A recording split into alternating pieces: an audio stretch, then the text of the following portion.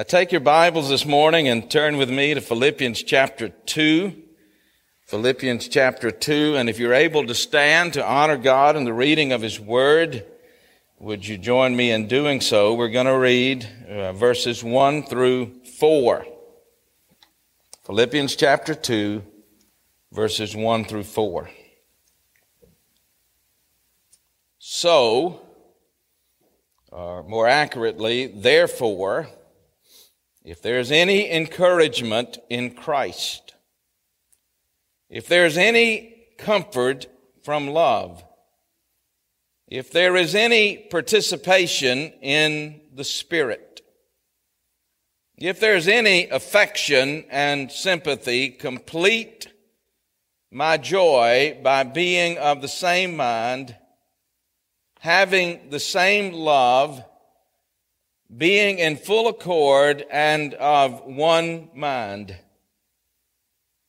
Do nothing from selfish ambition or conceit, but in humility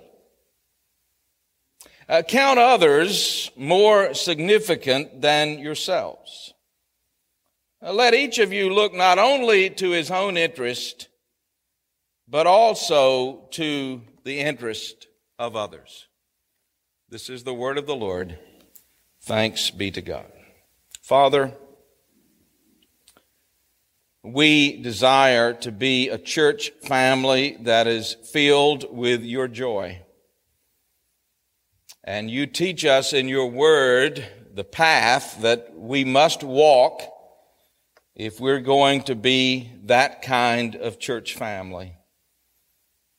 You've already taught us in the previous verses that you gave to the Apostle Paul how to live lives of joy in the midst of a pagan world, a world that we see collapsing all around us, a world that we see compromising what were at one time the core values of this great country, and exchanging those core values for something so pagan and perverse that it is hard for us to fathom how we could have got to this place in such a very short period of time. It is the world in which you have placed us, and you teach us how to live in this world as a joyful people by understanding who we are and why we are here, so that we can be a joyful people both in our gathering to worship you, in our gathering to study your holy word, and then our going into this world to be the witnesses that you have called us to be. So we ask this morning for the help of your Holy Spirit so that we might comprehend to the level that you want us to comprehend the truths of these 4 very powerful verses. And then enable us by your Spirit, we pray, to apply them to our lives individually and to our families and to those places where we go to school and work and are involved in all kinds of relationships in this community and beyond. So teach us this day, and teach us in such a way that not only will we be instructed, but that we would be transformed by the work of your Holy Spirit through your word. And we ask this in Jesus' name. Amen. You may be seated.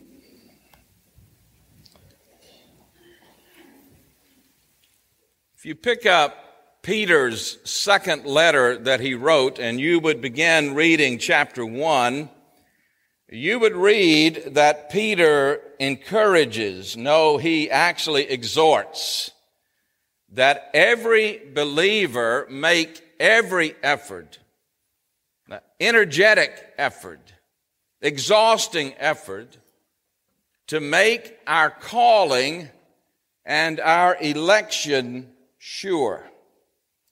He wants us to do this so that we would not stumble, and so that you and I can live with absolute assurance that at the end of our lives, we're going to enter into the eternal kingdom of God.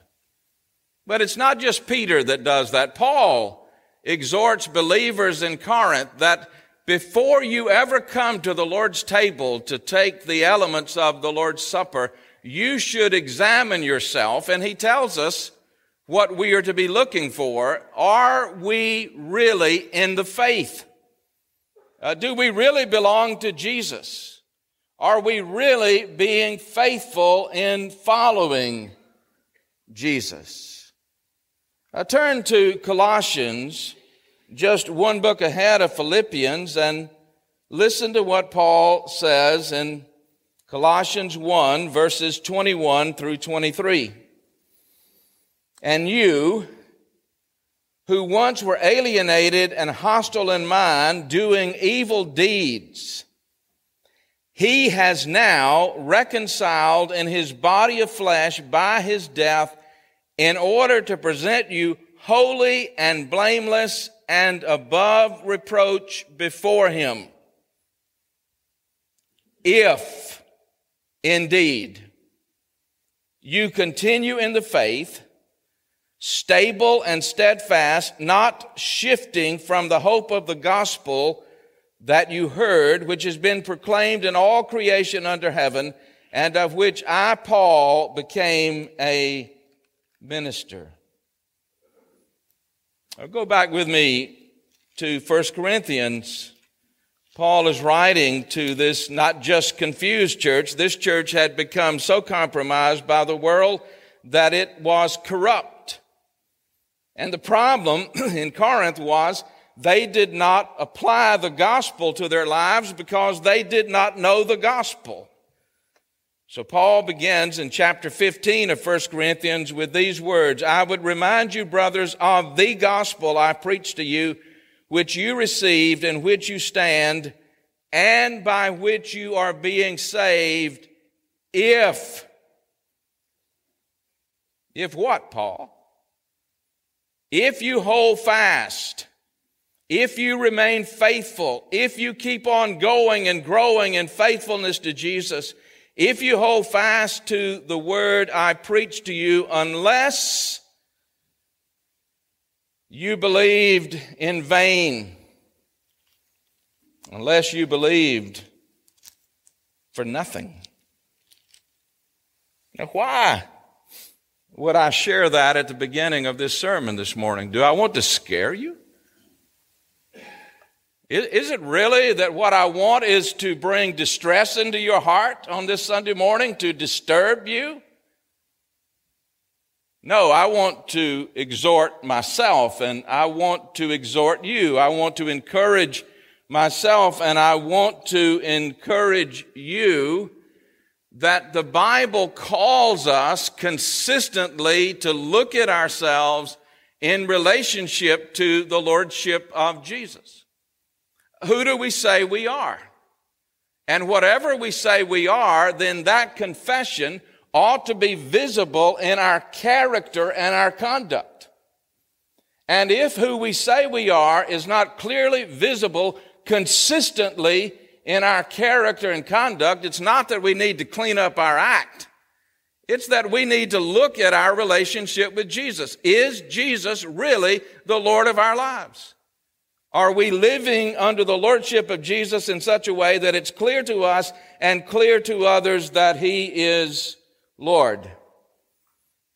There are two basic truths that we must put in place as we begin this morning so we can hear this text in the way that Paul brings it to us. The first truth is that there is not a child of God in this room that is not capable of losing your way in relationship to the lordship of Jesus completely.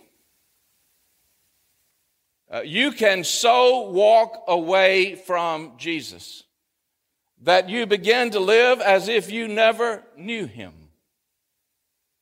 You can get to a place in your relationship to Jesus where you're living in such a way that you can't believe where you have gotten. You can't believe what you're thinking. You can't believe what you're saying. You can't believe what you're doing. Every believer in this room is capable of that kind of conduct.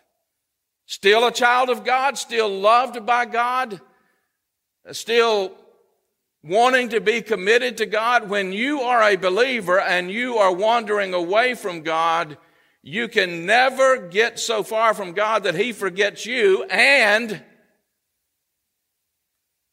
you can never get so far from God that you forget Him.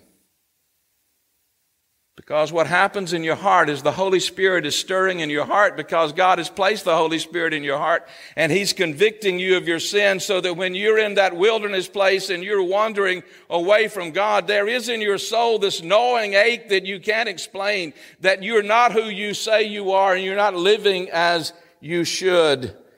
That's a good thing. Because God is using the wonderful gift of guilt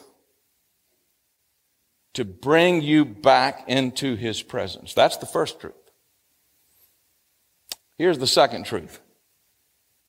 We must never make the fatal mistake that what we use as the means and methods of calling people to come to Jesus and to follow Jesus, we must never equate the means we use in a one-to-one correspondence with the meaning of what it really means to be saved.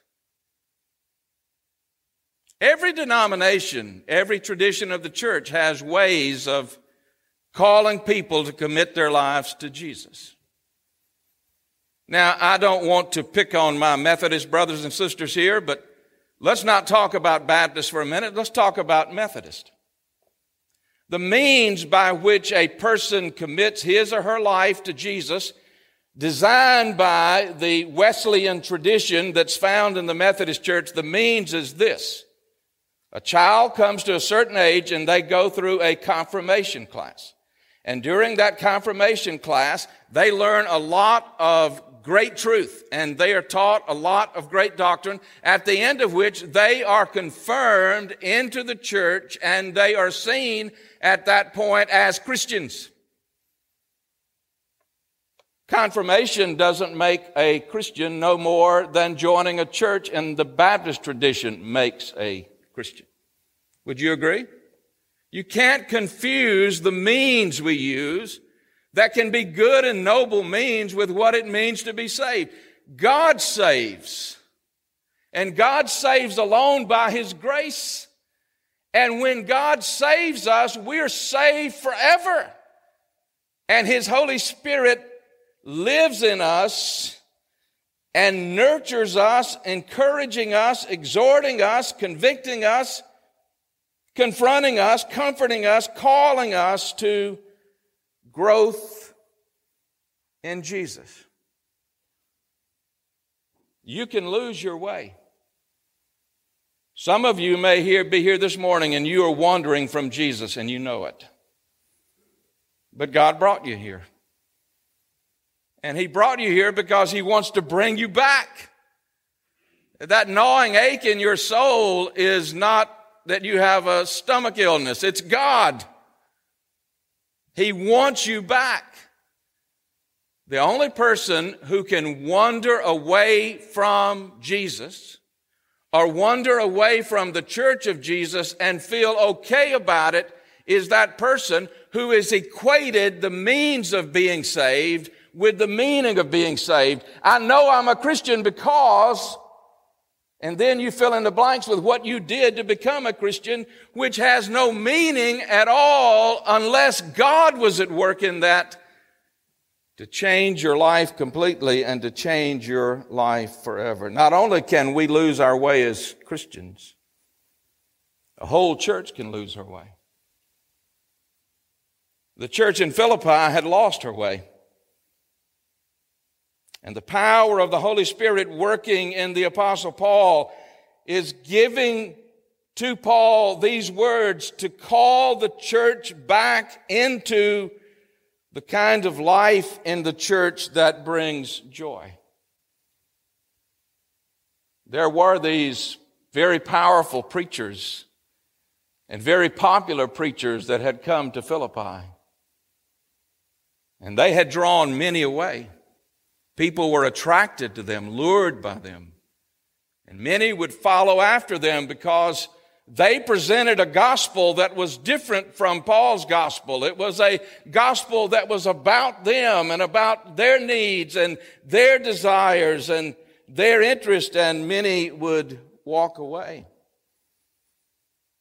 But as they walked away, they were walking away from a church that was having conflict.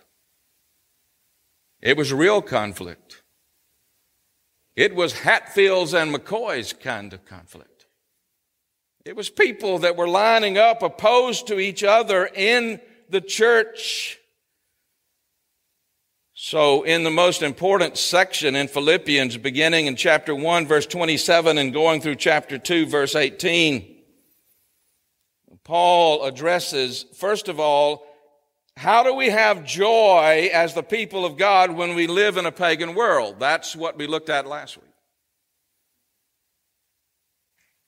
But today he turns to the church.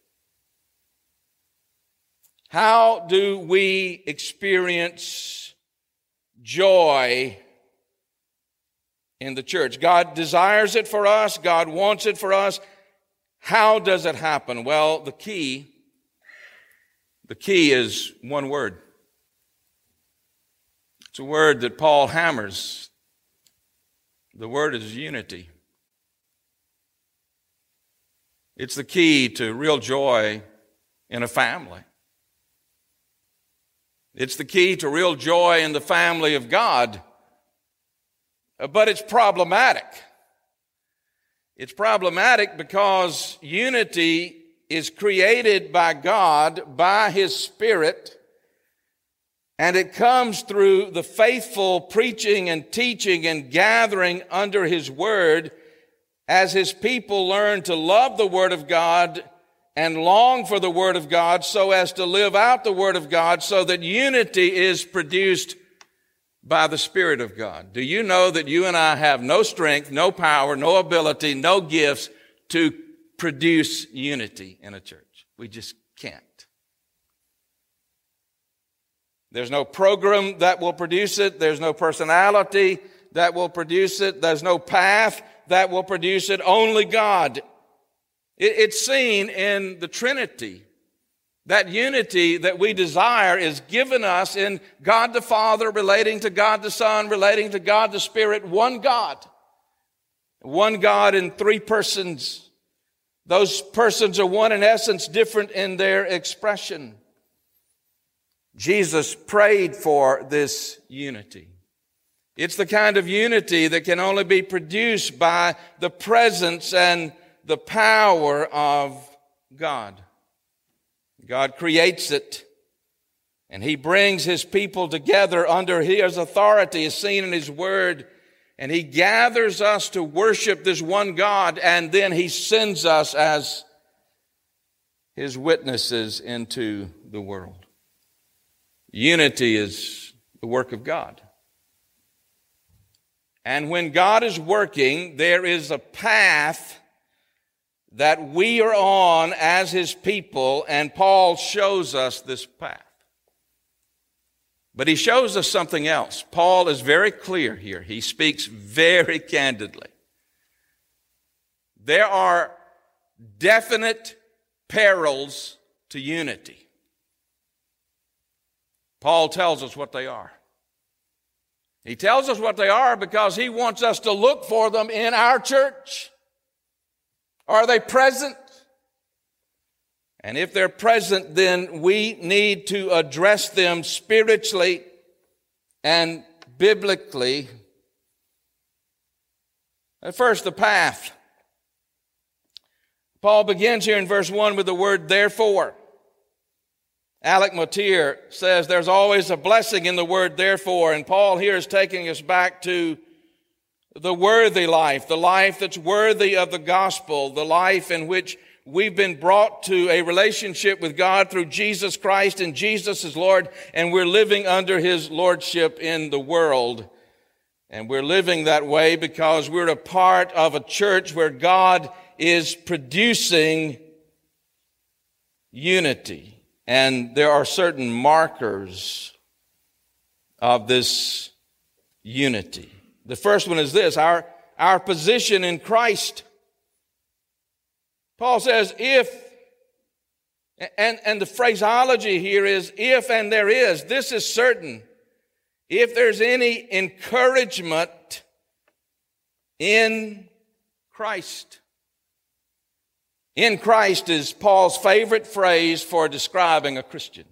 Who is a Christian? A Christian is someone who is in Christ. Well, what does it mean to be in Christ, Paul? What are you talking about when you say in Christ? Well, this is what he means. Number one, he means you are absolutely committed to Jesus as the number one person in power in your life. Number two, it means that you have been brought into such a relationship with Jesus that you enjoy daily communion with him.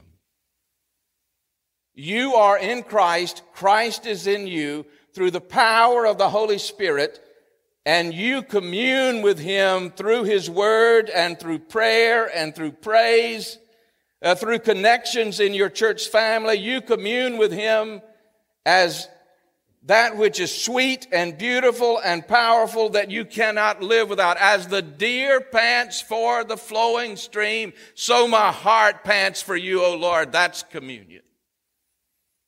Genuine communion with God through Jesus Christ that leads us into a community.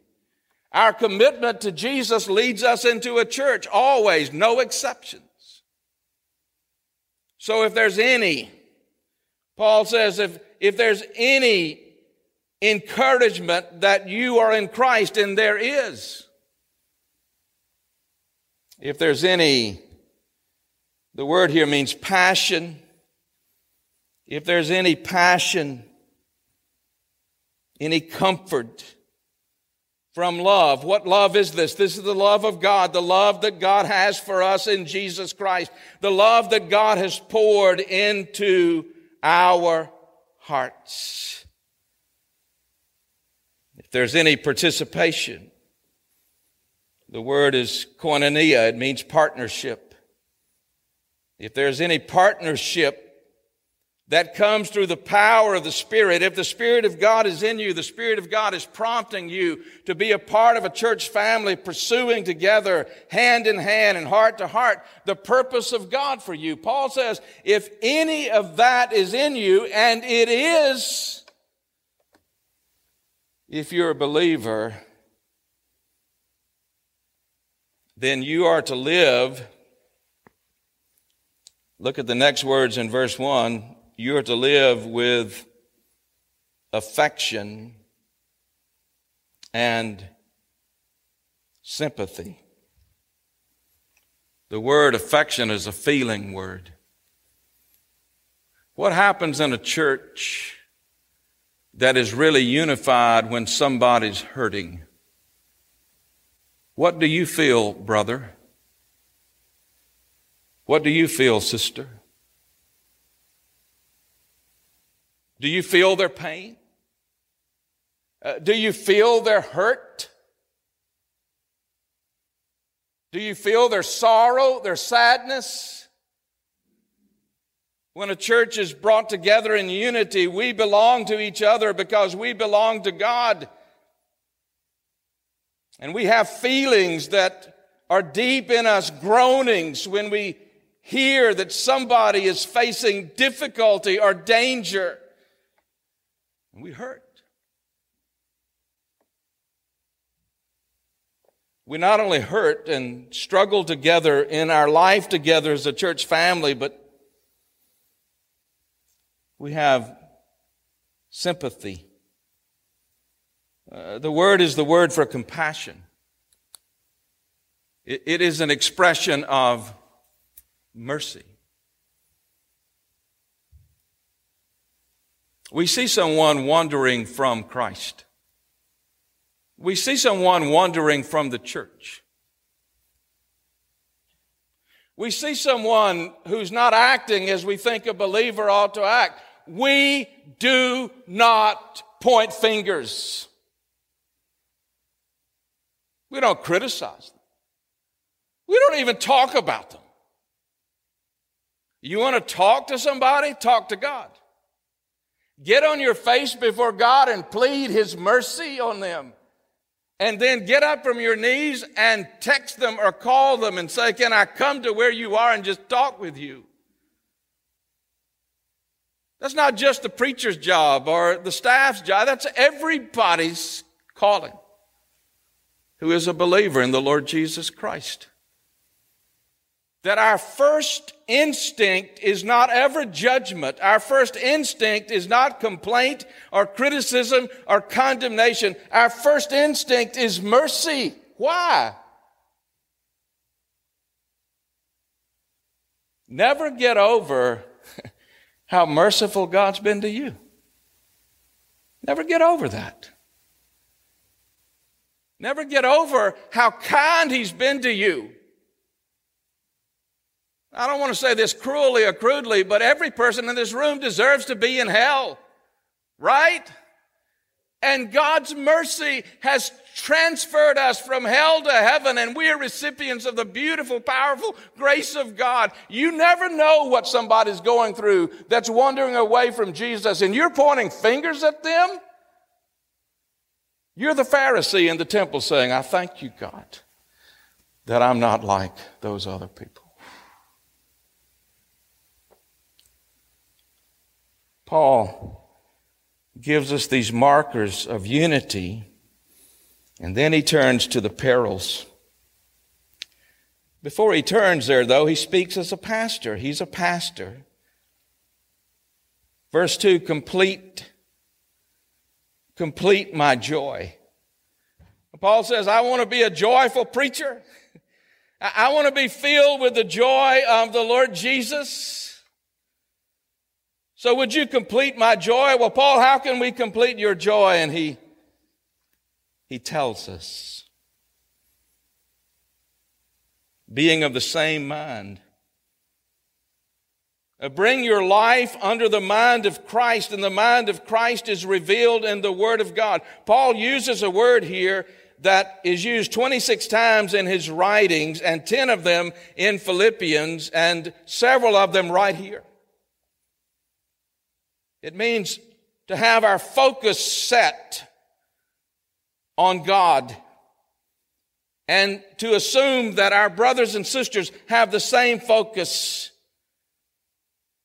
and that our love is love for Jesus that spills over into love for one another. So by the power of God, we are brought together through the Spirit of God, under the anointing of the Spirit of God, through the authority of the Word of God, we are brought together in unity.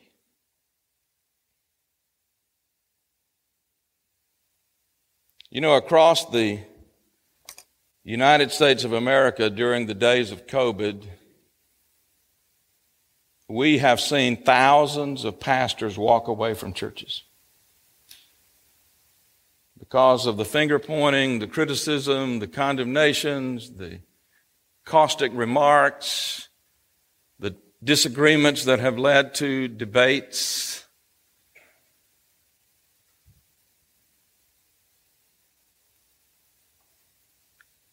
Somebody may be protecting me, but I've never heard any of that here during COVID. Thank you. I've just not heard that. I get calls from fellow pastors and say, how hard is it for you? And I say, I don't know that it's hard.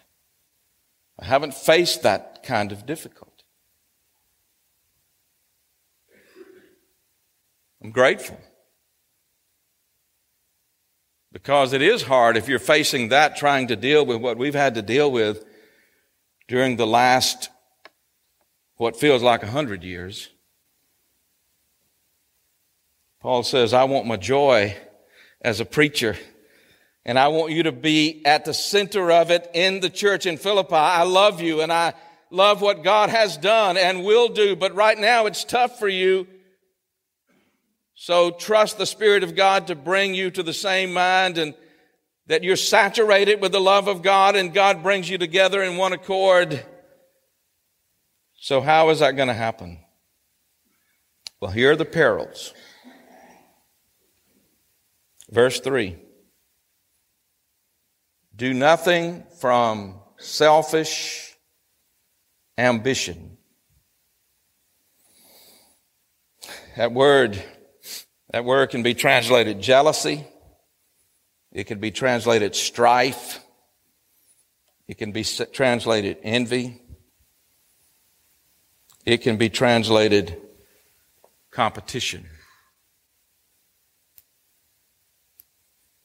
Paul says, don't live that way, church. God has called you to be His church in this place. You're not to mimic another church. You're not to try to be like the world around you.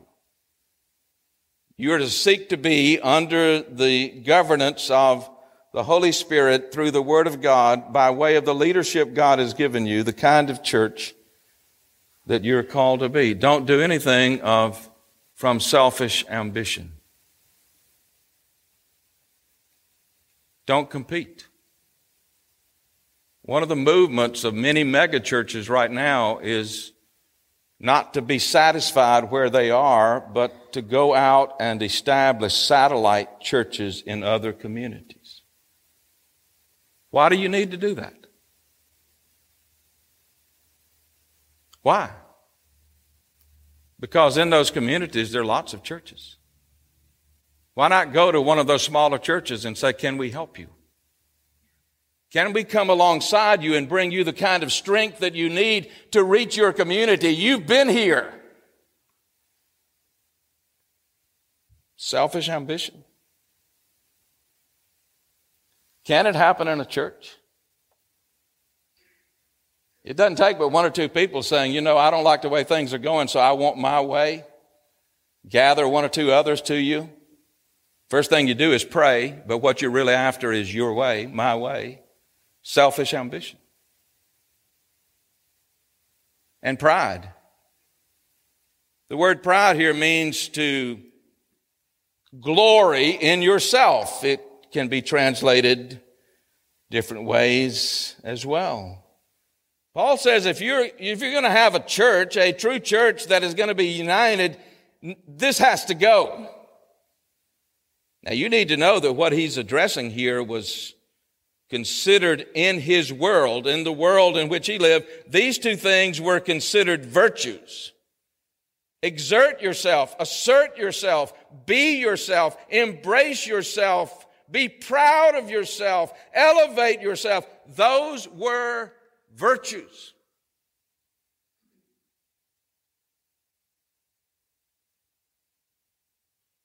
But they're not virtues. They're vices. And we must see them for what they are and address them and let God eliminate them. How does He do that?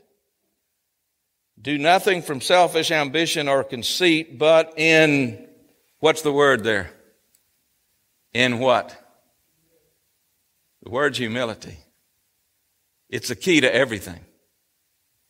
It's the key to unity in the church. It's the key to our lives and relationship to one another.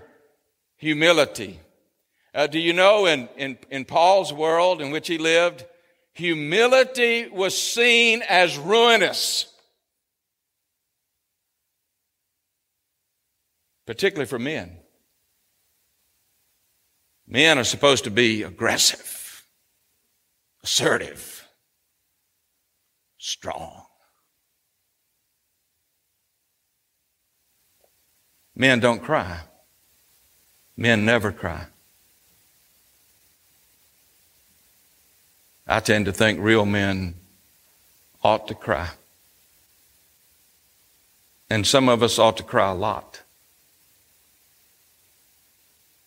And cry a lot over our failure to be men in our homes and in our churches, but over our failure to be men in relationship to other men. Most men will never share with another man what he's really struggling with. Why? Because we do not value humility. To be humble means that you've got to be willing to say to someone else, I am not what you think I am. And I need you to love me, help me, pray for me, confront me, comfort me.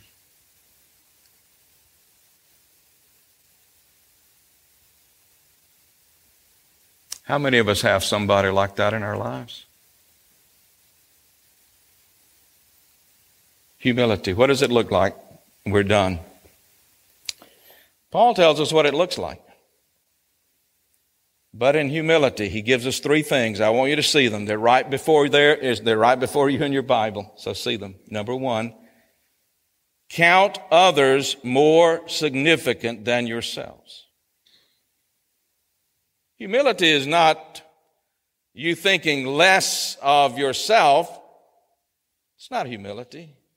Humility is thinking of yourself less because your mind is focused on others. You're looking around at your brothers and sisters. You want to know their needs. You want to reach out to them and care for them and minister to them. You want to love them. You want to engage them. You want to embrace them. Count others. You can't have selfish ambition thinking that you've got it all together and other people need to be like you are as you point fingers in all kinds of ways. You can't be that way and be a person of humility. Humility. I'm a sinner who is saved by the grace of God, and I'm struggling to be more and more like Jesus, and I want you to help me do that, and I want to help you do that. That's humility. It's our joining together in the awareness of who we really are and stop playing games. Number two, Paul says, let each of you look not only to his own interest. He doesn't say that we are to forget our interest, does he? Just don't look there all the time. We need times when we can be quiet. We need times when we can be alone. We need solitude. We need separation from the world. We need times when we are in the Word of God in prayer and our souls are being re-nurtured and re-nourished. When we had little kids at home, which has been forever ago, but there was a rule in our house that when an adult, that adult being me, walked in the house, you know what it is, Daddy, to walk in the house and you got kids running up to you and said, Daddy, Daddy, Daddy, you won't believe what Mama did to me today. We had a 15-minute rule. I need 15 minutes. Then you can do whatever you want to do, say whatever you want to say, engage in any way you want to engage, but don't do that when I first come in. We need to provide for ourselves spiritually, emotionally. Sometimes we can get so caught up in other people that we define our meaning by other people, right? And then thirdly, Paul says,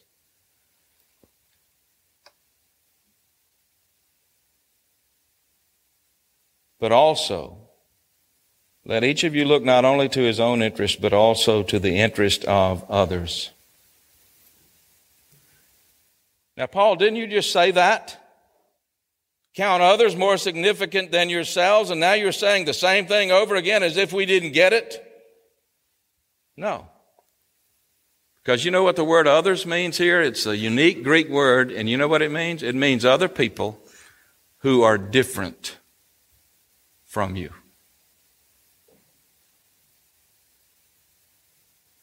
You may want to look around this room when we're done. Just as we stand up, look around. How many people in this church could you name by name this morning? I have a peculiar view of the church. I believe a church is getting too big, really too big, when you don't know everybody in it. I believe that. Because we're called to be a community. We're not a corporation. And a community requires that we know each other. Now here's the second question. How many people, when you look around, that you know are very different from you? Do you know and do you engage?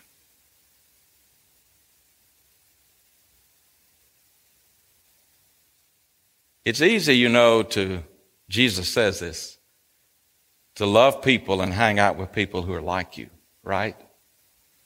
What's the mark of the church? When we can engage people that are very different from us, and we can love them, and they can love us. And the goal is not to make them like us, and their goal is not to make us like them.